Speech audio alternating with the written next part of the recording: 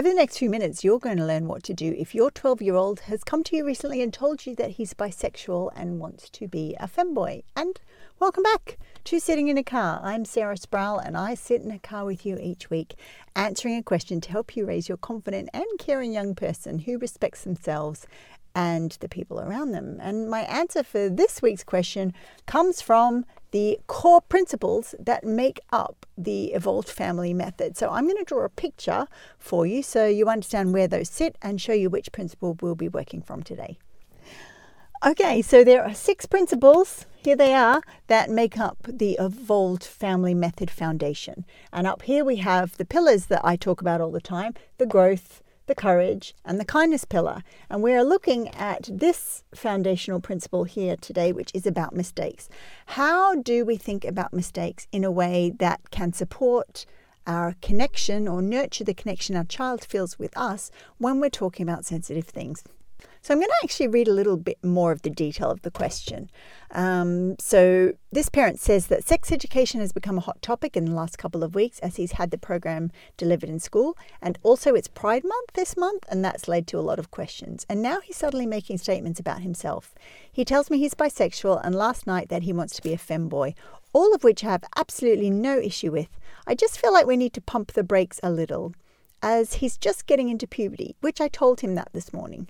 I don't know, I'm so confused myself. Is there anywhere I can go for advice? And is it normal for kids his age to go through this? Okay, so let's have a think about this. So what many of us might do if we were faced with the same situation is exactly what this parent did. Tell our child, whoa, hang on a minute, where did this come from? Let's just pump the brakes a bit. You're only just learning who you are. You can take time to get to know yourself. Who knows what's going on with your hormones, and we can just take this slow. There's no need to make decisions about who you are right now. Or the other thing we might be doing is imagining worst case scenario. So because of what we know about the world, and we know that it's not particularly friendly to LGBTQ plus people, even though it's got a lot better, but still not a friendly place for queer kids. We might be imagining bullying, violence, the sadness of not being able to find a partner, or the fear of finding a partner but not being able to be physically affectionate with them in case someone takes umbrage or is violent towards our kid. Those are all signs of a courageous and tongue-tied parent, and it makes absolute sense why we would do and why we would feel that way, because we've had plenty of years on this planet as parents. We're way older than our kids. And we know that things can be tough. All right. So it makes sense why we would default to that and why the courageous tongue-tied parenting effect would come into play. And you know what? We probably, and in case of this parent, and maybe you too, when you're listening to this, realize that you don't have a strong, confident role model of what parenting looks like for a queer child. If you're not queer yourself, or you might be queer but you didn't have a really strong, solid, rock solid, supportive feeling in the family you were raised in, then we're going to be a little bit at sea, right, about how to show up for our child in the right way. So in this episode, you're going to learn 3 different ways to think about this situation so that you can nurture the connection your kid has with you and make it easier to talk about sensitive things in the long term. Point number 1, if this was some other aspect of parenting where your child had discovered something amazing about themselves, what would your response be?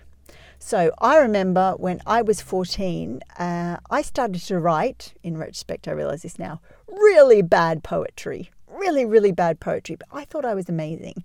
And my mum didn't say to me, hold your horses with this whole poetry thing.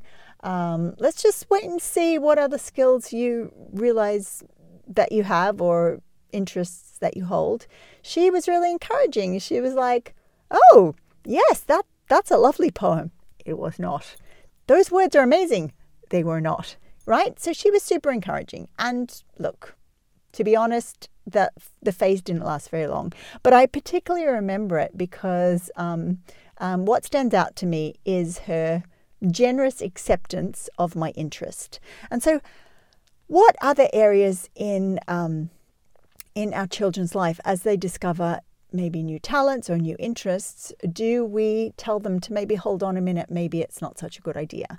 And I think this is a sign that we do this around things to do with sexuality and gender identity, perhaps, because of the fear of what could go wrong. And like I've said earlier, it makes absolute sense why we would. Where parents are put on this earth to take care of their kids to the best of our ability, right? So it makes sense that we would default to the fear of like, oh, hang on, this might not be the right thing for you.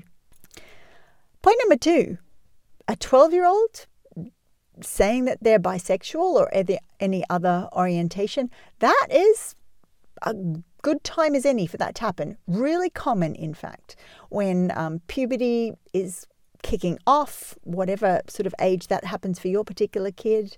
That is absolutely the time when sexual orientation can become clear for them.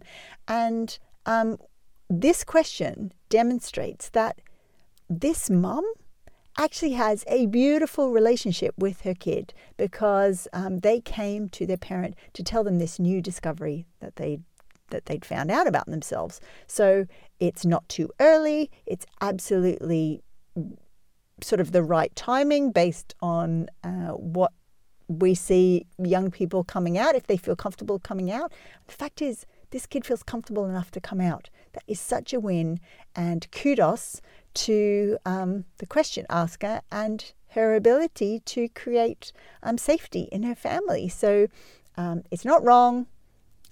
It's absolutely bang on time, and it's lovely, isn't it, that your kid was able to give you that insight into who they were. And that is such an honor and such a privilege when our children are willing to open up to us and tell us something about who they are. Point number 3, growing up is all about learning who we are.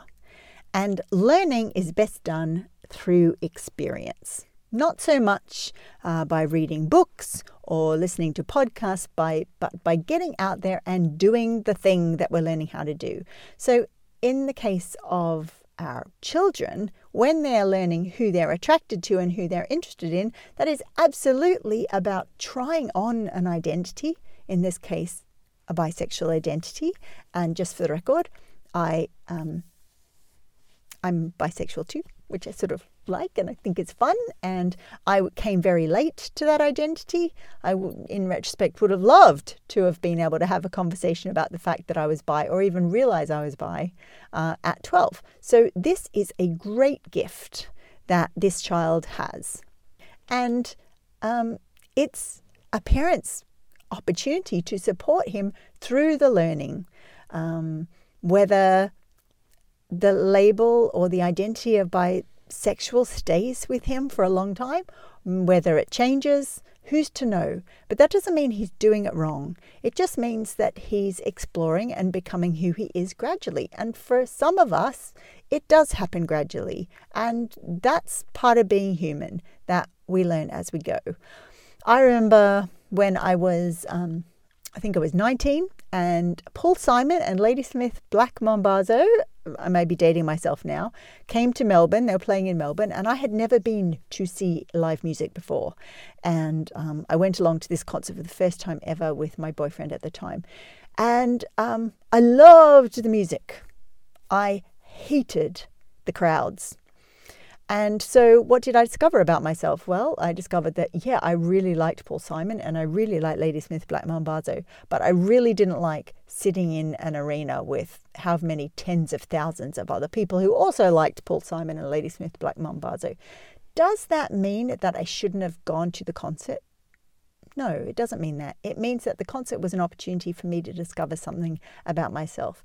Just like claiming an identity of bisexuality or of being a femboy is an opportunity to learn about your kid's self too. So it's not about mistakes. It's about making progress through life and having experiences that help us understand who we are, and supporting our child to have experiences to help them understand who they are.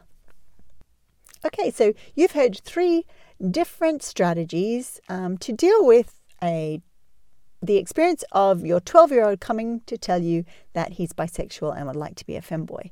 But if we had lots of time and we were working through the whole of the Evolved Family method, then we could go into all the different connection strategies that are part of the Courage Pillar that would help connect with him about this particular topic. We could also be looking at the Kindness Pillar and discuss how we can manage our own emotions around the fears that come up and quite naturally come up related to our child discovering something about themselves, which, because they live in a broken world, is risky.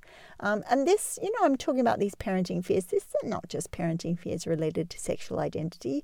I mean, I have parenting fears every time my child goes off on their bicycle, and I know full well that the kids that I'm thinking of don't wear helmets. That is something that I have to manage inside myself because I do not have control over my kid when it comes to bicycle helmets anymore.